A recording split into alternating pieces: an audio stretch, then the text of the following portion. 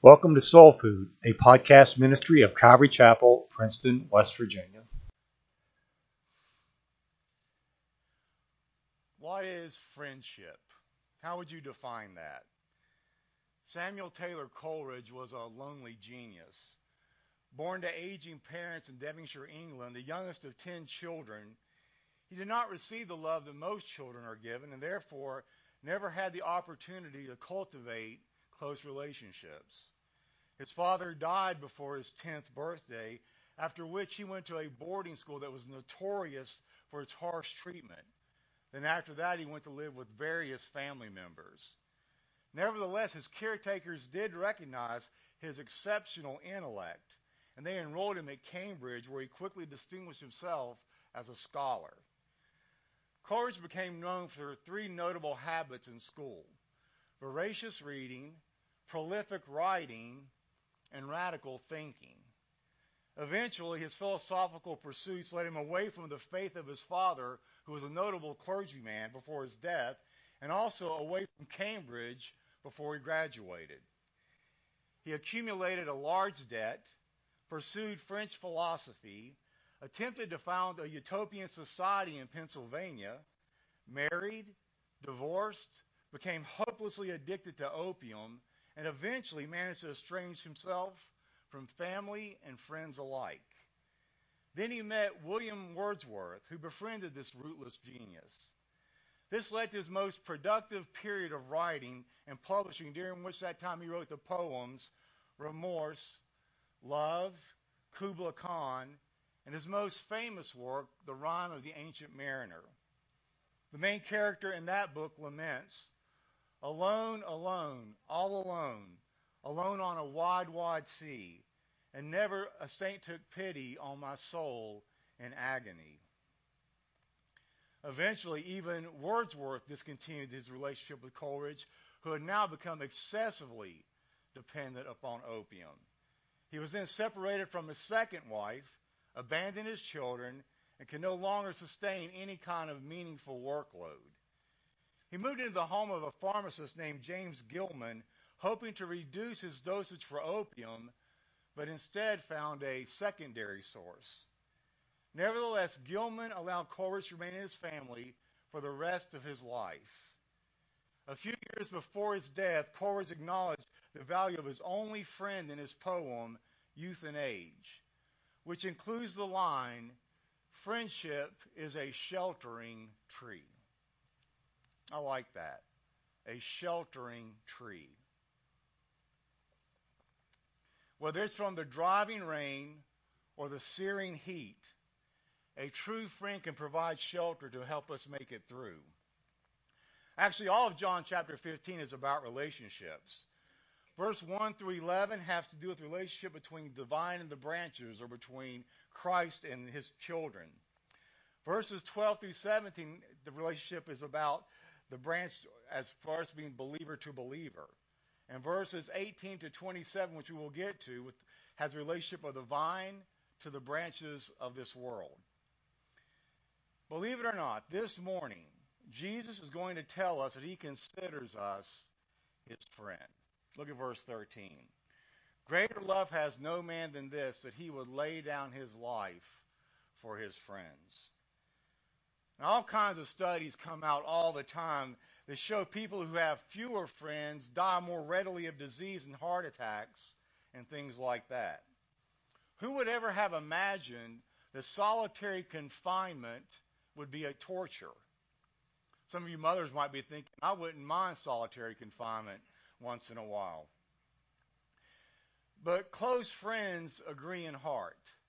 They will sometimes disagree about certain things, but their heart's aim are always the same. Paul uses a very enlightening phrase in Philippians 2:19 where he writes, I hope in the Lord Jesus to send Timothy to you soon, that I also may be cheered when I receive news about you. I have no one else like him who takes a genuine interest in your welfare. Paul described Timothy as being of a kindred spirit. Literally, that word means one souled. Now, we think soul brothers is a pop term from the 60s, but actually the concept is over 2,000 years old. Paul and Timothy's friendship was a friendship of the soul. Tragically, most of us have many acquaintances, but really very few true friends. And even some of our best friends may prove unfriendly or even unfaithful at times. Think about Judas. What does Psalm 41:9 say? Yes, my own familiar friend in whom I trusted, which did eat of my bread, has lifted up his heel against me. So even a devoted friend may fail us when we need them the most. Peter, James, and John went asleep in the garden when they should have been praying, and Peter even denied the Lord 3 times. So our friendship to each other and to the Lord is not always going to be perfect, but the Lord's friendship to us is always perfect. So when we begin to reflect on Jesus' death, we recognize that his death was exceptional, if only because Jesus did not have to die. That's not true of us. We are all mortal. Barring the rapture, we all must die. But Jesus was immortal, and therefore he did not have to die. For instance, if I see you in peril, and I see you about to die, and I risk my life for yours, and I lose my life by saving your life, it's not true that I've actually given my life for you. No, I've sacrificed a few of my years, and I've given you a few more. I have a few less, and you have a few more. But I can't give you my life because my life has already been forfeited. You see, I was going to die anyway. The Bible says that death is an executioner. All of us have death coming to our door one day. Our lives are forfeit because of punishment for original sin. And Romans 6 pulls no punches when it proclaims the wages of sin is death. I read of a moment of self-sacrifice when a man gave his life trying to save his grandson. The two were out on a boat in a river here in West Virginia, and neither one of them could swim. The child, for one reason or the other, fell overboard and was drowning, so the man jumped in after that child. Well, unfortunately, both of them drowned. But afterwards, when they found the bodies, the grandfather still had the young child clutched in his arms.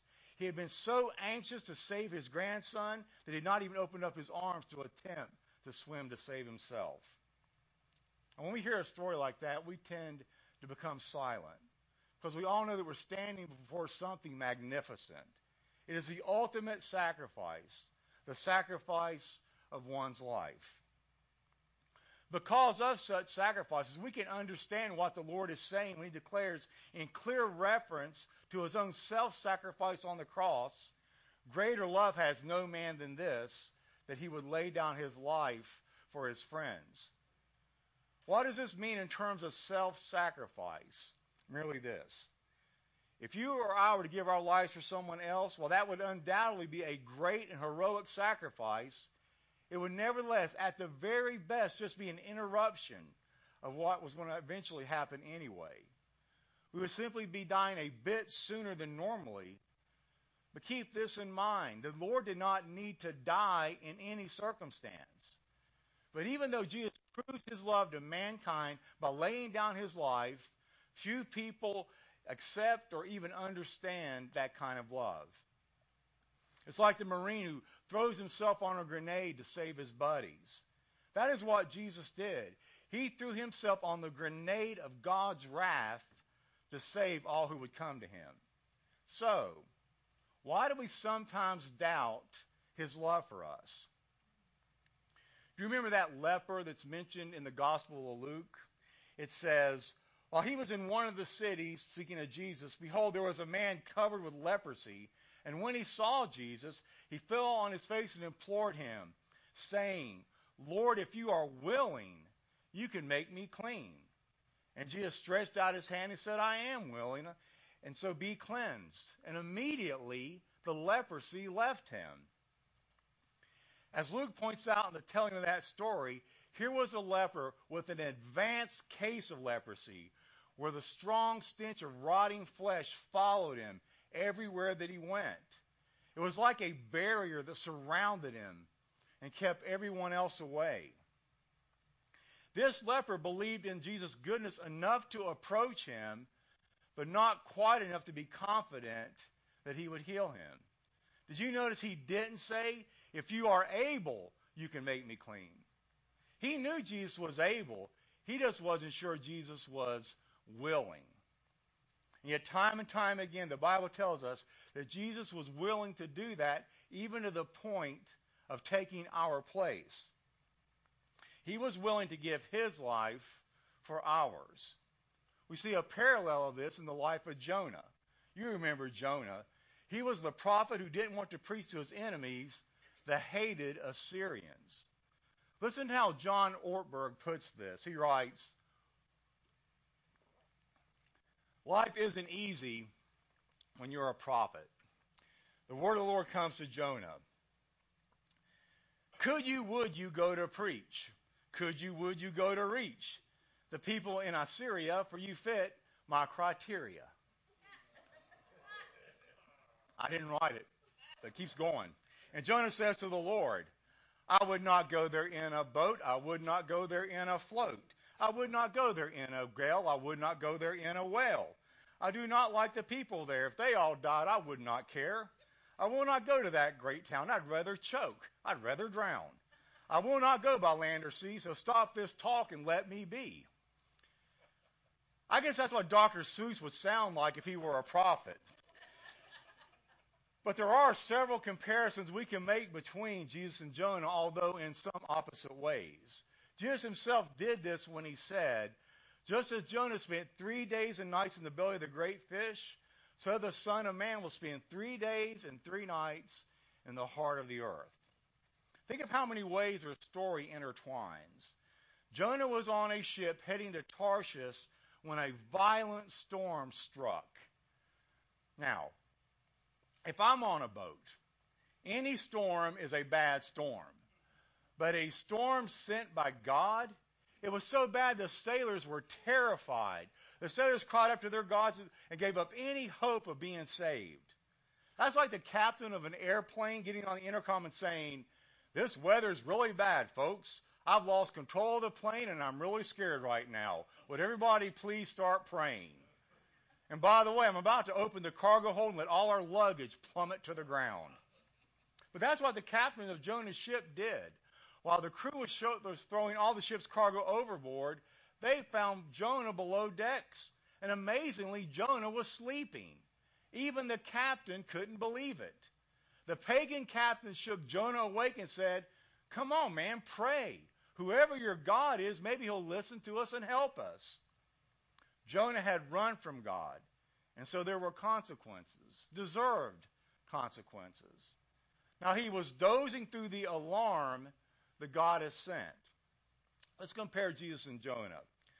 Jonah ran from a difficult calling God gave him, while Jesus perfectly obeyed the Father's will, coming to earth and dying on the cross. Jonah was asleep on the ship during a storm caused by his own disobedience. Jesus slept on a boat during the storm also. But Jesus rebuked the wind and the waves, saying, quiet, be still. And the waves calmed down, and it was completely calm. Jonah became angry with God for showing grace towards repentant sinners, while Jesus modeled God's grace towards repentant sinners. Jonah was angry enough to die because of God's grace towards his enemies, whereas Jesus was compassionate enough to die because of his love for his enemies. But here's the most compelling one. To his credit, Jonah asked to be thrown overboard to appease the wrath of Almighty God, knowing the more we sin, the more we provoke the tempestuous wrath of God. But wonder of wonders, Jesus said, pick me up and throw me into the sea of God's wrath. The man Christ Jesus became sin for us, and in him our sins are cast into the sea of God's forgetfulness. It is in him that we have peace with God as the storm of God's anger is calm for all of those who will trust the Savior. Jonah spent 3 days inside the belly of a great fish because of his own sinfulness and rebellion, whereas Jesus spent 3 days and nights in the belly of the earth because of our sin and rebellion. Verse 14, please. You are my friends if you do what I command you. The Bible calls those who know and love the Lord Jesus Christ by many names and titles.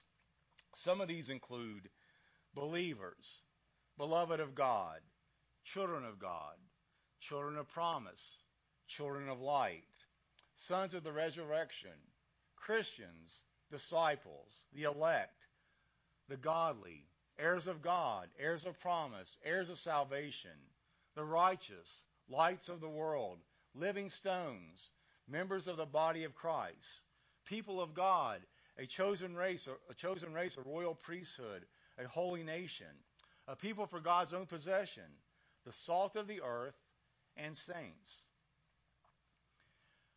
But the word friend captures a unique aspect of communion with the Lord.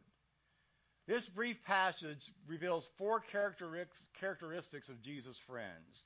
There are those who love each other, obey him, know divine truth, and have been specially chosen by the Lord himself. However, we must not interpret this word friend in a limited way, because the Greek word there means a friend, as in a friend at court. It describes that inner circle that would be around a king or an emperor. In John 3:29, it refers to the best man at the wedding. A custom from biblical times sheds light on the great honor that we as believers have in being the friends of Christ. William Barclay writes, "The phrase is lit up by custom practice at courts, both of the Roman emperors and of kings in the Middle East. At these courts, there was a very select group called the Friends of the King, or the Friends of the Emperor. At all times, they had access to the king. They even had the right to come to his bedchamber at the beginning of the day. He talked to them before he talked to his generals, his rulers, or his statesmen. The friends of the king were those who had the closest and the most intimate connection with him." But let's remember this.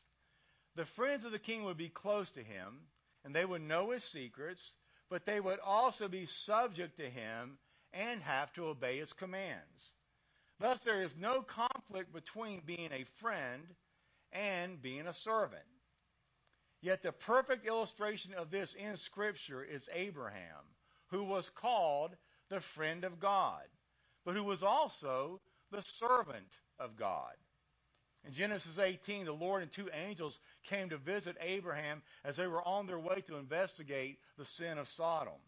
And even though Abraham was nearly 100 years old at this point, he interrupted his noonday rest, greeted the visitors, saw to their comfort, and fed them a delicious meal. In the first 15 verses of that chapter, Abraham is on the move, and twice he refers to himself as a servant. Scripture records this old man hastened and ran and encouraged others to perform their work quickly, which is a perfect example of a servant. Nor did Abraham sit down and eat with them. Like a true servant, he stood nearby, ready to do their bidding. But in the last half of the chapter, the atmosphere changes, and Abraham is quietly standing still, communing with the Lord. He is still a servant, but now he is being a friend. Shall I hide from Abraham that which I'm about to do, said the Lord? We see that as a friend of God, Abraham shared some of God's secrets. It is that kind of relationship that Jesus described when he called his disciples, and us by extension, his friends. It was certainly a relationship of love, both for him and for each other. Abraham was God's friend because he obeyed God. But if we have continued fellowship with the world, we then experience enmity with God. Case in point, Lot in Sodom was not called God's friend, even though the Bible says Lot was a righteous and a saved man. God told Abraham what he planned to do in the cities of the plain, and Abraham was able to intercede for Lot and his family. So don't miss this. The proof of our friendship to Jesus is whether or not we obey his commands. You see, you can be a servant of God without being a friend of God. The way to become his friend is to obey him. And the only way to know how to obey him is to get to know him in his word. And when that happens, when you read the Scripture, it will no longer be like any other book. In Ephesians 1:18, Paul says, I pray that the eyes of your heart will be enlightened. Why? So that you may grasp the love of God. When you read the Scripture and you find that the words leap out at you, the words dig into you, the words convict you, the words thrill you, they get big, they change you, they come and become a part of you. It is then you realize as you're reading the Bible, unlike any other book, somebody is there. And you begin to pattern your life in lockstep with the Scripture. When that happens, God will begin to reveal sin to you in a way that you've never thought possible.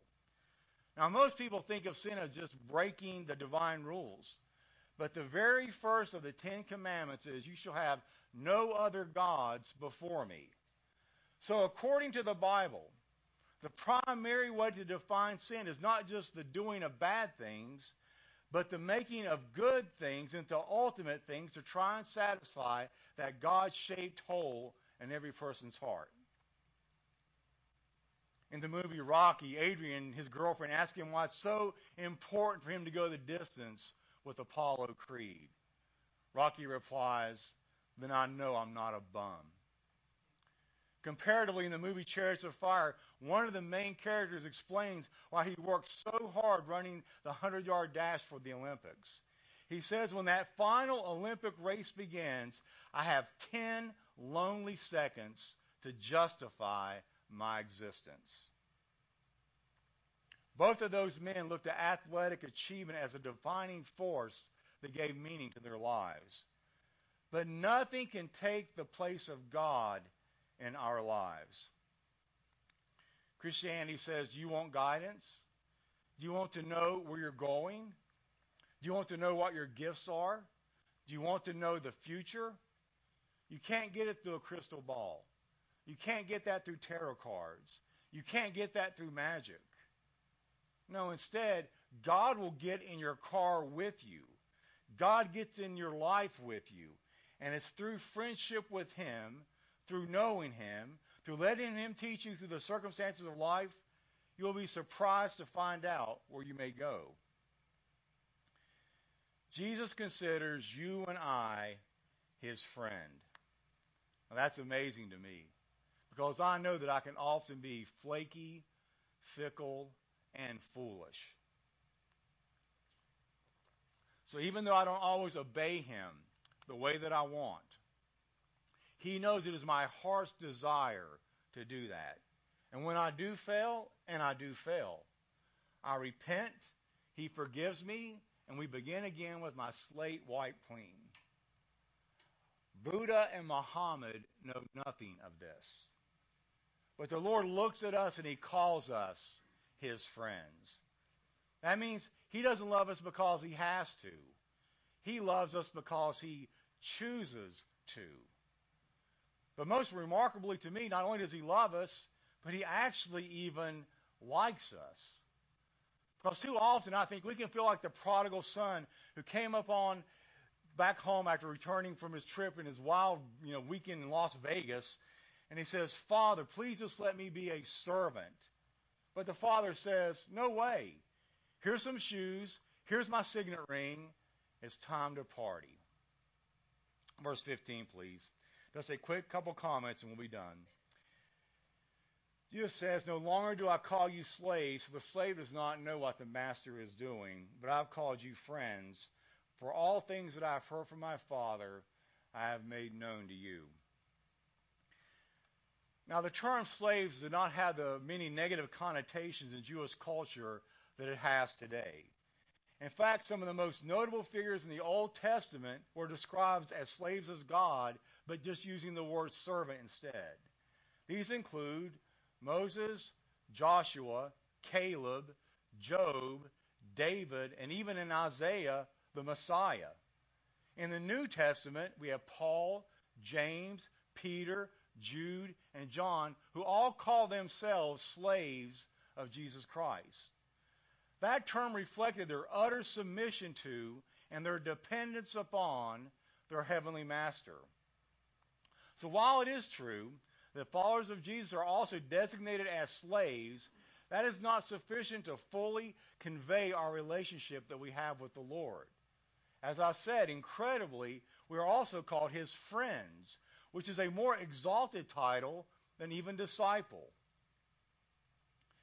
So as we close this morning, I guess what I want to leave us with through all these teachings is that Jesus has clearly told us that if we truly love him, we will obey his commandments, and we will also love one another. Jesus says, this is how all people will know that you are my disciples.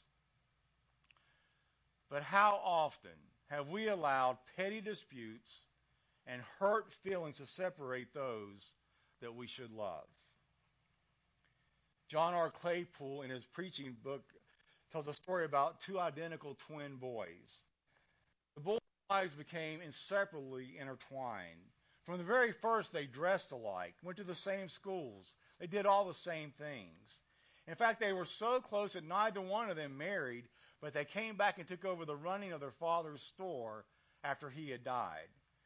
Their relationship to one another in that town was pointed to as a model of creative collaboration. Well, one morning, a customer came into the store and made a small purchase. The brother who waited on him put the dollar bill on top of the cash register and then walked to the front of the door with the man. Sometime later, he remembered what he had done, but when he went to the cash register, he found the dollar gone. He asked his brother if he had seen the bill and put it in the register, and the brother replied that he knew nothing of the bill in question. That's funny, said the other. I distinctly remember placing the bill on the cash register, and no one has been in the store since then. Now, had the matter been dropped at that point, the mystery involving a tiny amount of money, nothing would have came of it. However, about an hour later, this time with a noticeable hint of suspicion in his voice, the brother asked again, "Are you sure you didn't see that dollar bill and put it into the register?" Well, the other brother was quick to catch the tone of accusation and fired back in defensive anger. This was the beginning of the first serious breach of trust that had ever come between those two. And it grew wider and wider. Every time they tried to discuss the issue, new charges and countercharges got mixed into the brew, until things finally got so bad they had to dissolve their partnership. They even ran a partition down the middle of their father's store and turned what had once been a harmonious partnership into now an angry competition. In fact, that business became a source of division in the whole community, each twin trying to enlist allies for himself against his brother. That warfare went on for more than 20 years. Then one day, a car with an out-of-state license parked in front of the store. A well-dressed man got out, went into one of the sides, and inquired how long the merchant had been in business there. When the man learned it had been more than 20 years, the stranger said, "Then you are the one with whom I must settle an old score." Some 20 years ago, he said, I was out of work drifting from place to place, and I happened to get off a boxcar in your town. I had absolutely no money and not eaten in 3 days. As I walked down the alley behind your store, I looked in and saw a dollar bill on top of the cash register. Everyone else was in the front of the store. Now, I'd been raised in a Christian home, and I'd never stolen anything in my entire life. But that morning, I was so hungry, I just gave in to the temptation. I slipped through the door and took that dollar bill. That act has weighed on my conscience ever since. And I finally decided I would never be at peace until I came back and faced that old sin and made amends. Will you please let me replace that money and pay you whatever is appropriate for damages? Well, the stranger was surprised to see the old man shaking his head in dismay and beginning to weep. When the brother had gotten control of himself, he took the stranger by the arm and said, I want you to go next door and repeat the same story you just told me. The stranger did this, only this time there were two old men who looked remarkably alike, both weeping uncontrollably. Now, from this dramatic true story, we can learn several obvious lessons, including how mistrust can poison a relationship, and how friendship can be destroyed by suppositions that have absolutely no basis in fact. But the truth that struck me as I first heard that story was a little less obvious. It can be as true for Christians as it is for unbelievers. Many of us here know Christians, perhaps even members of the same family or the same church, who have not spoken to each other in years. How sad. Let's put a stop to that this very day and mend whatever fences we may need to mend. For we are never more like Jesus Christ than when we follow his lead in forgiveness and restoration. Let us pray. Lord, I'm thinking about Father's Day, and I just want to say with everyone here, Happy Father's Day. For it is you, Lord, that has given us the right as your children to call you Abba, Father. That can get thrown around, Lord, so tritely that I think we really kind of lose the power and the majesty and just the great privilege of being able to approach the God of the universe and call him Daddy. Reveal yourself to us, O Lord. Do a work in our hearts. Make us more loving towards you, toward each other, and toward our enemies.